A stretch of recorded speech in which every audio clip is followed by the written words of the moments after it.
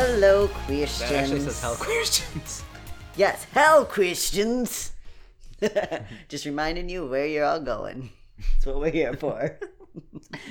So hey everybody, welcome back to another episode of Your Queer Story. We're your hosts. I am the ever-talented Paul Hobbs. And I am the more talented Evan Jones. I love how we're constantly opening by just saying the same exact line, but one of us is saying that we're better than the other. That's because you copied me. That's not, no, yeah. It's not. It's because you spread lies and rumors. Did you see the Twitter poll? People like me the most. That Twitter poll is so old, you just need to run a fucking new one. First of all, that Twitter poll was only you answering it, and we already established that. There was 2 people that answered it. Now you need to ask people again. Now that folks are engaging more. Oh, I will. Okay, good. I hope you do. And I'll win again. So, we just want to say thank you to our followers and listeners. Without your support, we couldn't do what we do. Really, we couldn't. I mean, we could. We could, but not. It wouldn't be as easy, and we already have a lot of issues that we have to deal with. So we thank you very, very much for that. Your support really does mean a lot to us. Mm-hmm. And if you'd like to interact with us more, you can follow us individually on social media. You can find Evan on Instagram at EB&J Sandwich, like peanut butter and jelly, but with an EB and J. So it's like peanut butter and jelly. And you can follow me, Paul, on Twitter at the Paul Hobbs. The Paul Hobbs, because there's no other Paul Hobbs. That's right. I'm the Paul Hobbs. The Paul Hobbs. So, also you can follow our social media accounts at Your Queer Story. Snap us. We're developing our Snapchat more. So snap us. Got some stuff on YouTube. If you go on there, not a lot, but we have been adding more videos steadily, slowly but surely. And of course our Facebook and Twitter where we're most active. And for exclusive access to even more material, you can become a Patreon supporter for just $3 or more a month.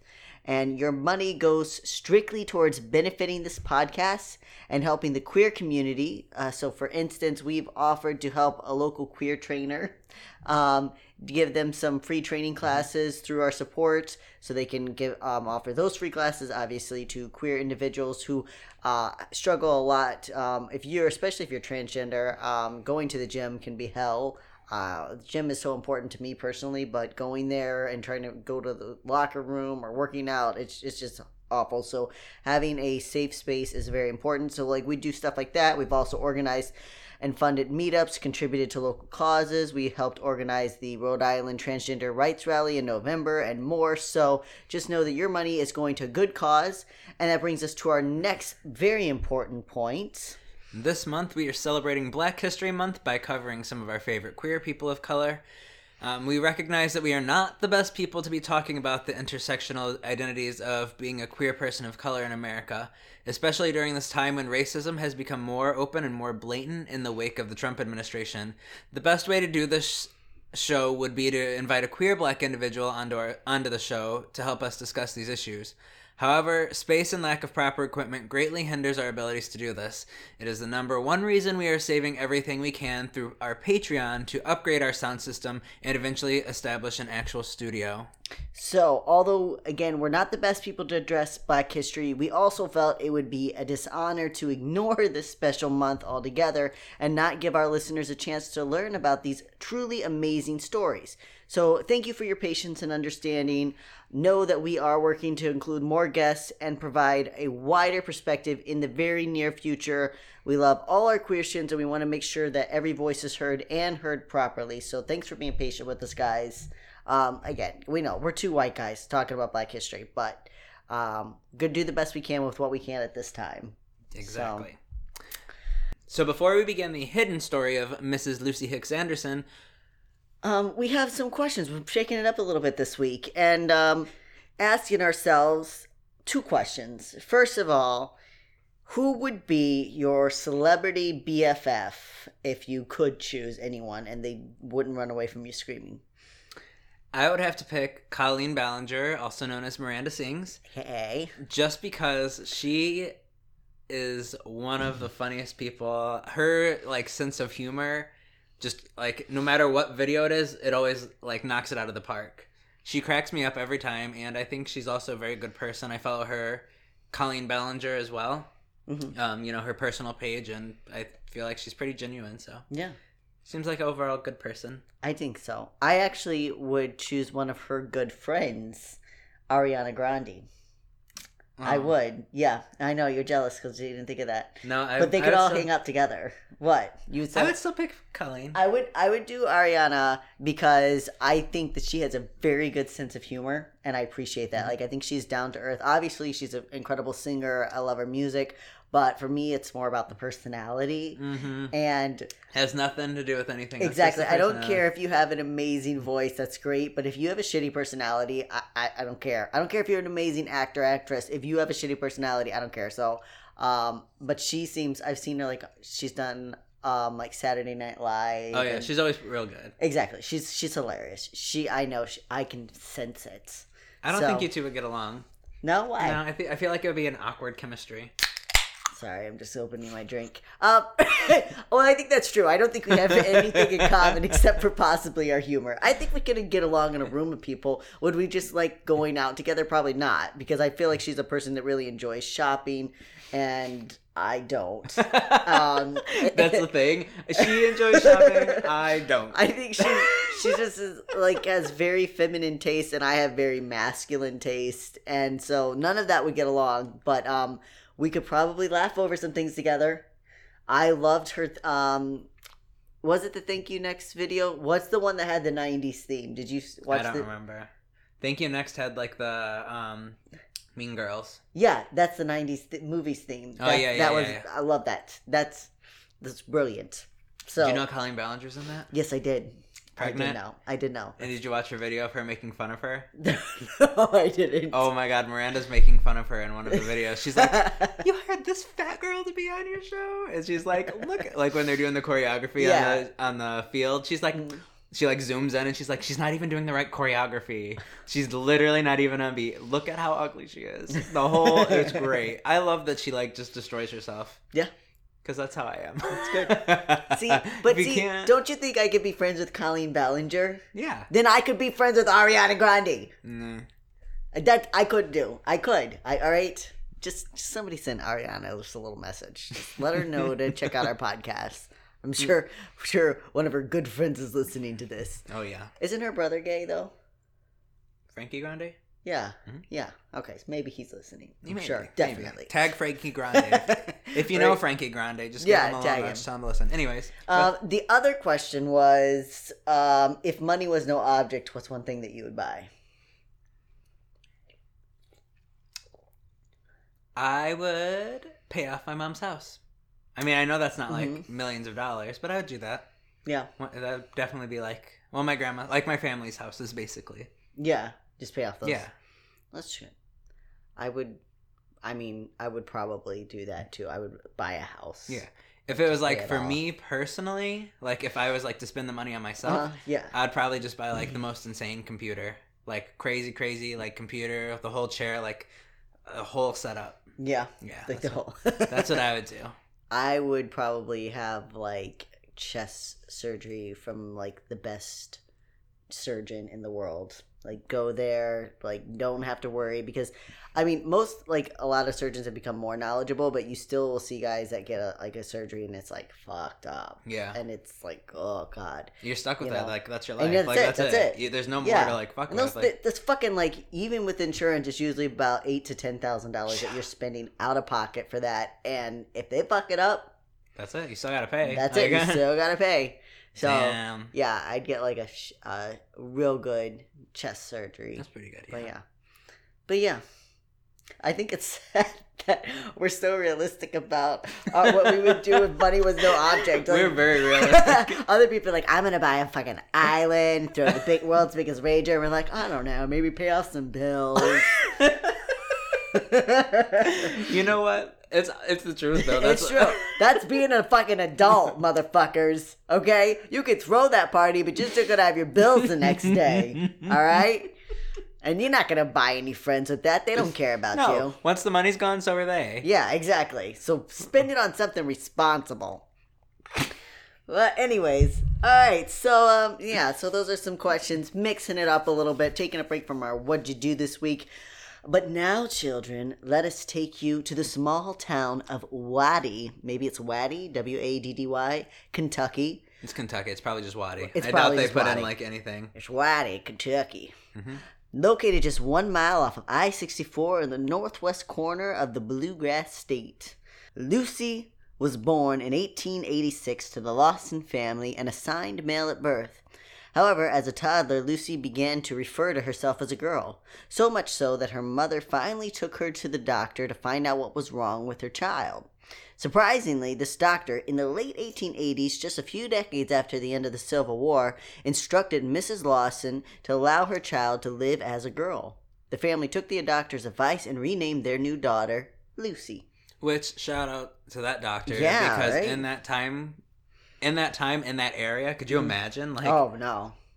openly, like, saying, yeah, let your daughter live as a woman. Let her live as a woman. Like, I don't know if, like, so, I mean, there's, okay, so the thing about Lucy Hicks Anderson, or Lucy Anderson, we'll get to why she has so many last names, but, the thing about her is the only thing we know about her life is pieced together from newspaper articles. Right. Like, it's not like we have a biography or anything. This is news articles piecing together this story. mm-hmm. And so I got conflicting stories. So one person said that, like, at age 2 this happened and her mother took her to the doctor. Another person said it wasn't until she started to enroll in school and she insisted on wearing dresses. So, like, it could have been that up until this point, her mother was kind of indulging her fantasies and, like, okay, well, when she's older and she's around other boys, then maybe she won't want to wear these dresses. And Lucy's like, no, bitch, I told you I'm a girl and I'm wearing these dresses. And so the doctor could have been like, well, it's just going to be easier on her. She's insisting on that she's a girl, so it's just going to be easier on her if you let her dress the way she wants and live the way she wants. I don't know, but hey, kudos to you, Doc. Yep. So Lucy was enrolled in school, and if the teachers had any problems with the young girl, there was no mention. Everyone in her life seemed to accept her for who she was, and eventually her sex at birth was forgotten. Lucy Lawson was a confident, hard-working young woman. At age 15, she left school to become a domestic worker. This was the most common trade for young black women at the turn of the century and well through the mid-1900s. Because of their race and thereby station in life, few other options were afforded. So, domestic jobs required long and often brutal hours with little to no actual compensation. The Oxford Encyclopedia defined the job as domestic work was, until 1940, the largest category of women's paid labor. Despite the number of women who performed domestic labor for pay, the wages and working conditions were often poor. Workers labored long hours for low pay and were largely left out of the state labor regulations. The association of domestic work with women's traditional household labor, defined as labor of love rather than as real work, and its centrality to Southern slavery had contributed to its low status. As a result, domestic work has long been structured by class, racial, and gendered hierarchy. So, this is kind of goes back, and I know there was a lot of kind of like mixed reviews on the show The Help that came out several years ago. It's where, what's her name? A couple of stars had breakout stars, but the woman from How to Get Away with Murder, she's like a great star, and I can't think of her name. But anyway, so The Help was like it was about 10 years ago now, actually, and it talks about it talked about the female workers domestic workers in the houses and the poor conditions, and that was in the 60s. So you can imagine Lucy is doing this job in the turn of the century, 1900s. Right. She's not getting anything. It's awful.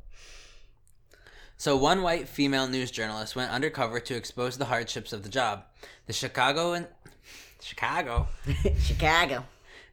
Encyclopedia wrote that she reported toiling 15 hours daily and performing every household chore except laundry, which was sent out. She made $275 per week plus room and board, which, how much was this at that time?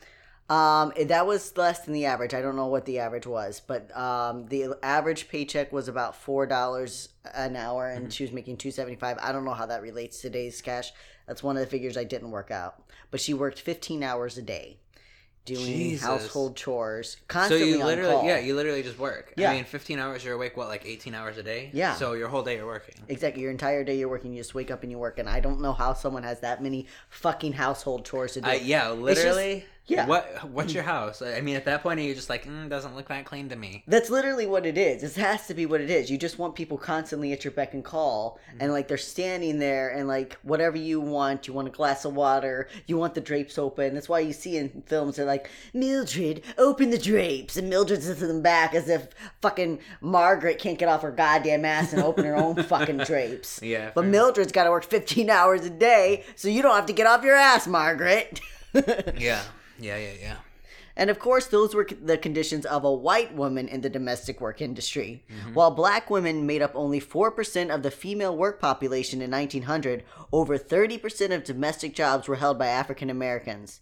As more opportunities opened for white women in the workforce, more black women stepped in to take the only jobs afforded them. So, of course, white women started being able to take jobs as secretaries and work in retail shops, and of course, black women still are only allowed this one job. And the farther south you went, the less money a domestic worker earned. Most women in the South took 3 weeks to earn 1 week's worth of pay of a domestic worker in Chicago. The Chicago Encyclopedia also wrote of the frantic need for jobs within the black community. While a step up economically from the South, Chicago nonetheless presented newly arrived African American domestic workers with difficult conditions. As late as the 1930s, domestic servants complained of employers offering day work to the lowest bidder at the notorious slave pens at the corner of the Halsted and 12th Streets. While single white women often utilized domestic work as a temporary stop on a track of upward mobility, most African American women were forced to make careers out of domestic day workers or laundresses. Yeah, and this is not that long ago, people. No, it's not. It is basically slavery with a small sump of cash at the end of the week. It is. That's the only difference. Yeah, it really is. Because it's like, we're not going to let you work any other jobs. You have to have money so you can live. So we're going to force you to work these menial jobs. And we're also not going to give you any compensation, even though we as a country just held you hostage for all these years and forced you to work. Pull yourself up by your own bootstraps, right? We did it. Yeah, we did it. Of course, we came over here. When our forefathers came over here, they gave us free land and they gave us a free start. And they basically incentivized us to come over here and to start over. An entire population of and people. They killed everybody that was here and stole all their possessions. But you, who were brought over here in slavery and who were given absolutely nothing and thrown out into the streets and then forced to take jobs, the few jobs that we would offer you, and you have to take whatever pay we give you, right? Because we're not going to just pay you what you deserve. We're going to pay you the least amount that we can, right? And make you work as much as possible, exactly. And this is going to be a job for only people of color, but we don't have slaves anymore. Well, we don't have slaves. It's totally different. And if you would just work harder, then you would pull yourself out of your mess. And this is all sarcasm. So what was it that? Because we just had it was just a few weeks ago we celebrated Martin Luther King Jr. Day, and he was talking to someone about the concept of pull yourself up by your own bootstraps, and like. Yes, he's like, I understand America as a country that says pull yourself up by your own bootstraps, but that's kind of cruel to go to someone who doesn't have boots and tell them to pull themselves up by their own bootstraps. They literally don't have anything. Right. They don't have anything. Yeah. And again, these were the conditions of the North and not the conditions of Kentucky where Lucy worked to earn a living. Yet for the next 5 years, Lucy worked hard to earn enough money to move to Pecos, P-E-C-O-S, Texas, where she worked at a hotel for the next 10 years. Then in 1920, at age 34, Lucy met and fell in love with Clarence Hicks. Little is known about the two's relationship, but the same year they ended up in Silver City, New Mexico, where they wed before heading to California. Hey Queerstians, do you own a business? Are you an author or an entertainer? And would you like a great way to grow your audience? Well, this commercial slot could be yours. For just $20 a month, we can advertise your show on our podcast. And as a rapidly growing queer content source, we want to help get your name out there. So if you want even more promotion, you can just choose our $30 tier to get ads and links on our website. And for only $40 a month, we'll review your product on our YouTube channel and link it to all of our social media. So go ahead, send an email to yourqueerstory@gmail today, or reach out to us on social media via Messenger. And let us make your business a little more queer. Bye. Bye. I don't know how she ended up in Silver City, but she did. I don't know if she followed Clarence there, if he like passed her on his way through her hotel. Nobody knows. She just met Clarence, headed off to New Mexico, and then it was like, fuck it, let's go to California. So settling down in the town of Oxnard, Lucy went back to domestic work, but scraped every penny she could into her savings.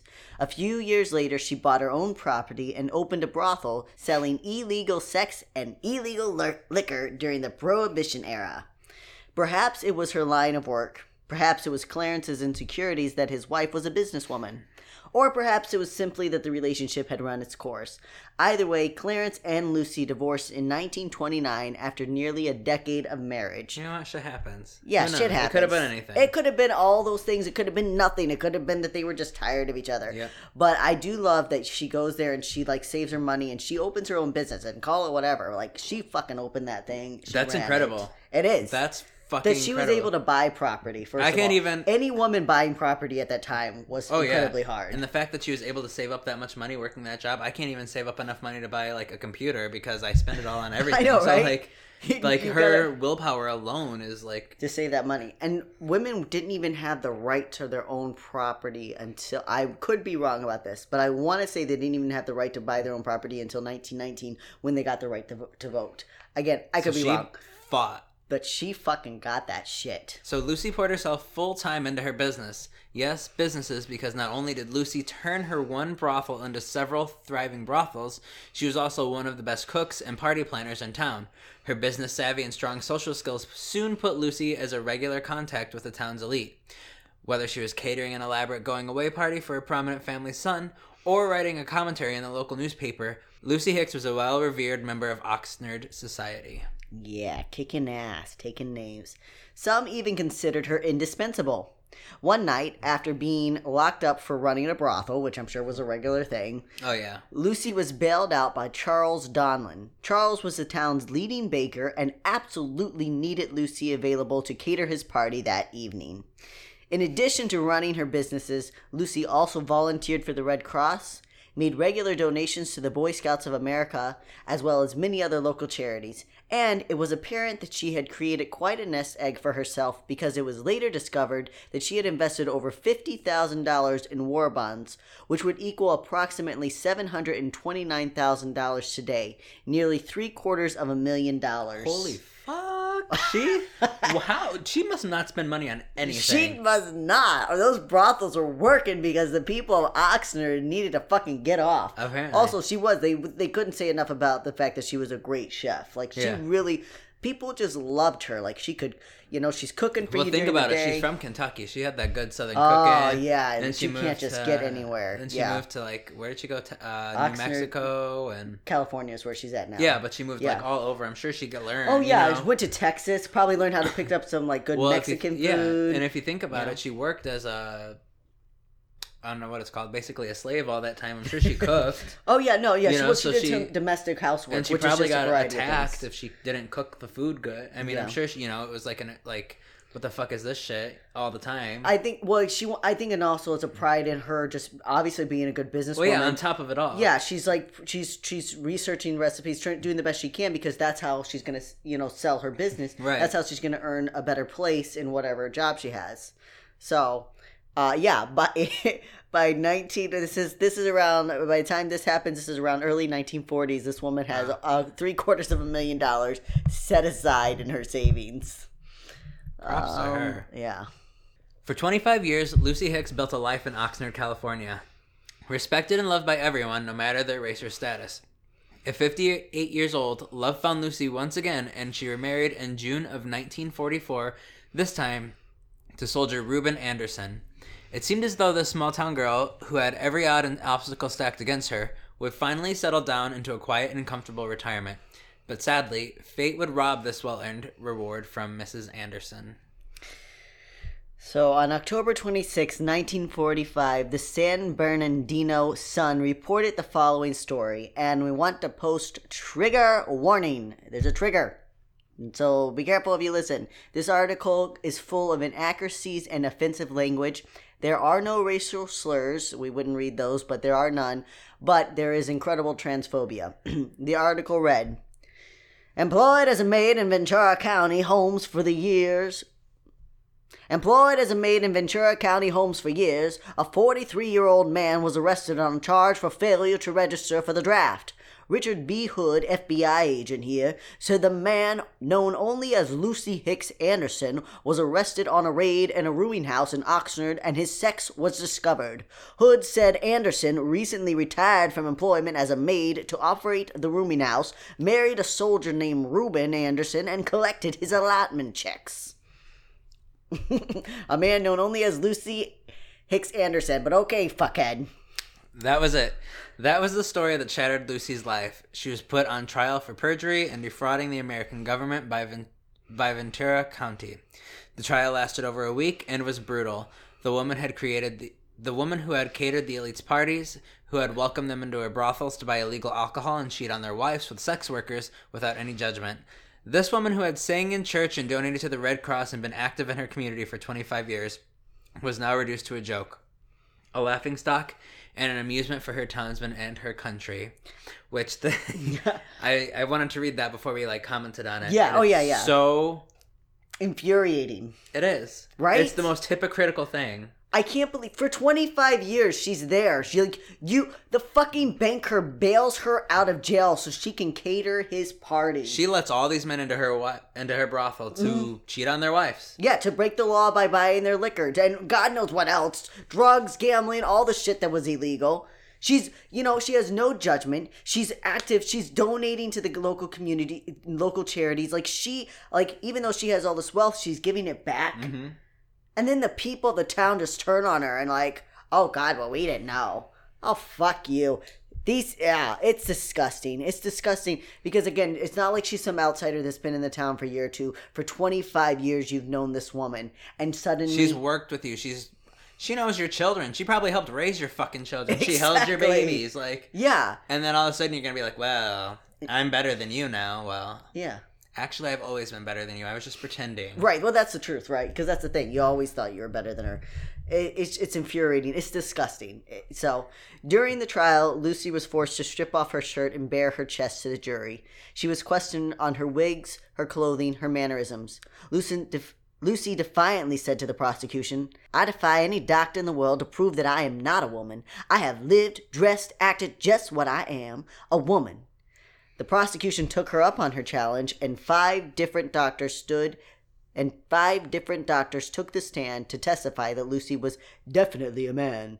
The defense countered with an argument that Lucy had hidden internal organs which would prove she was a woman, but could not be produced until an autopsy at her death, which is, if you're just a trans person, I can't imagine sitting there and having 5 doctors get up and just tell you what you know to be true, to defy what you know to be true. Right, to defy, yeah. It's just the humiliation of it. It's the humiliation of the whole process. And that's what it really was about. You could say it's about defrauding the government, but it's about humiliating this defrauding woman. The government how? For what? Oh, because she lied to him, saying she dodged the draft, and she collected her husband's pension from the fucking military. So in a desperate attempt, the defense offered up Lucy's body upon her death for medical examination. Author C. Riley Snorton, who wrote our main source for this episode, Black on Both Sides, A Racial History of Trans Identity, said of this bargain, "In exchange for an unincarcerated life, Hicks Anderson's hidden organs defense offered up her corpse to be put to indefinite institutional use, indexing the medical industry's sustained practice of experimentation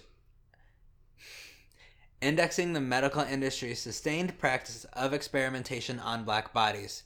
Though Hicks Anderson's defense comprised a critique of medical wisdom as a science of the surface, it also highlighted how black flesh had long been central to medical professional knowledge." Yeah, so Snorton was just saying that, once again, because if you know your history, you know that it's atrocious the way that slaves and African Americans, even after slavery ended, were experimented on, and again, it was just an insult to injury. Even though Lucy would be dead, her body being subjected to that experimentation of oh, we want to see what's wrong with you, and again, just as if the African American doesn't matter what we do with your body after you're dead, how we experiment on it doesn't matter because it's just more, as Snorton said, more black flesh to experiment on. So Lucy Hicks Anderson was convicted of perjury, but a judge was merciful and placed her on 10 years probation rather than forcing her to serve time. Yet her nightmare had just begun. The story spread across the nation and was finally picked up by major publication Time magazine. In the article, Time lays out a beautiful story of Lucy's life before suddenly flipping the narrative to make Lucy the butt of a joke. The editor later followed up with the story by publishing letters written in about Lucy's story and the many suggestions to make her Time's Man of the Year. They then updated their story to add that the U.S. Army was now going after Lucy for failing to register for the draft, and next to her story they included an illustration of a bearded figure in a dress. Lucy was indeed in trouble with the military, and she and Reuben were both placed on trial for defrauding the government with their so-called fake marriage. During the trial, Lucy refused to answer whether or not she had male genitalia and refused to lie and say that she was a man. The Washington Evening Star ran a headline on June 8, 1946, which read, "FBI charges mock wedding of two men to get allotment." Lucy had lived as a woman her entire life and now had her identity further insulted as the government insisted this was just a ploy to get money. And how much money? $1,000, worth about $12,000 today. Yeah. So she's like, that's pennies. Right? I got a fucking $750,000 just in war bonds, bitch. Like, right. I'll give you your $1,000. And it's funny, not funny, but, with the transgender military ban that went into effect a few weeks ago, a lot of the argument, one guy was arguing with me and talking about how transgender soldiers just want to enlist so that they can get money and get their surgery covered. And another person's like, I'm pretty sure there's a lot easier ways to get your surgery and to get funding than to risk your life on the fucking battlefield. But that's always the case. You just want this so that you can have attention and so that you can have money. 100%. Even though it makes no fucking sense, even though it's a lie, even though you've lived your entire life this way, even though you're putting yourself in peril and you're having to go through not unnecessary, but these extra hardships. Sure, it's all about money. And the mental trauma. And the mental trauma, the abuse, all of it. But sure, yeah, it's so I can get some extra money. Lucy and Reuben were both sentenced to prison. Lucy was forced to house with the male prisoners, denied women's clothing and any consideration of her female identity. Upon their release, they tried to go back to Oxnard. However, the local sheriff advised them that it would not be safe for the couple to return to their home. Instead, Reuben and Lucy settled down in Los Angeles, where they remained until Lucy's death in 1954. She was 68 years old. And a very interesting comparison has been made by Snorton between Lucy's case and that of Christine Jorgensen. Jorgensen is known as the first transgender celebrity in America and one of the first publicly out trans individuals in our country's history. Truthfully, there were many trans figures who lived life openly before Jorgensen, but many were not afforded the opportunities that she received. On December 1st, 1952, just 7 years after the trial and public ridicule of Lucy Anderson, the New York Daily News ran a front-page story that read, "Ex-GI becomes blonde beauty." I wonder why. I wonder right? What the difference was. Oh God, I can't quite put my finger on what's different about this story. How interesting that the white Danish blonde woman who dressed in pearls and fit the Jude Cleaver look of the day became a national sensation, while the hard-working black woman who invested in her community, built her own empire, lived her identity authentically, was reduced to jokes and taunts. Snorton and other historians such as Emily Skidmore wrote True Sex, which talks a lot about transgender men in America. Both theorized it was white freedom at play during the Cold War that allowed Christine to live openly, whereas others did not have this opportunity. Snorton quotes Serling in his book writing, "Freedom was, and still is, malleable enough in its time to appeal to religious zealots, civil rights activists, political ideologies, and aspiring transsexuals alike." So, basically what they were saying is that so you have to think of America in this context. This is 1952. Red Scares hit. We've defeated Nazis and fascism in World War II. Mm-hmm. We're facing our new enemy of the communist Russia, and in communist China, and there's this big ploy about freedom in America and how individuals we value unlike the communists, we value the individual's freedom. Now they had a whole separate idea about homosexuality, right? Homosexuals were pedophile. They spent decades creating that narrative, and now they could sell it. But there wasn't enough about the transgender and transsexual individual to know to really have a bigoted stance on it yet. So a lot of people had to say that Christine Jorgensen should have this right and this freedom to transition to a woman if she wanted. But then it shows on the other side how someone like Lucy Anderson, who's a black woman, how she's viewed more as an object than she is as a person. Whereas Christine Jorgensen can transition because she's an American who deserves freedom.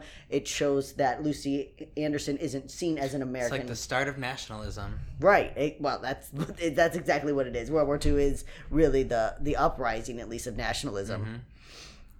So which Norton then added, "Yet if Jorgensen's media figuration came to represent a form of freedom, it also signified upon the various kinds of unfreedom that marked and continue to mark black and trans communities.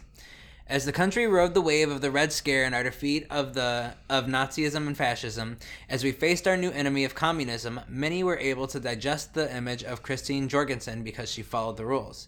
She was straight, she was domesticated, she was feminine. And most importantly, she was white and she was beautiful and blonde.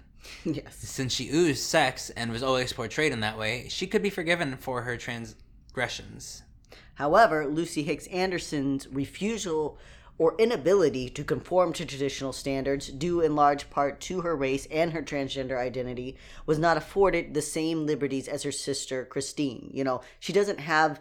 even if she wanted to, who knows if she would have wanted to? Who knows if she would have wanted to pander to this?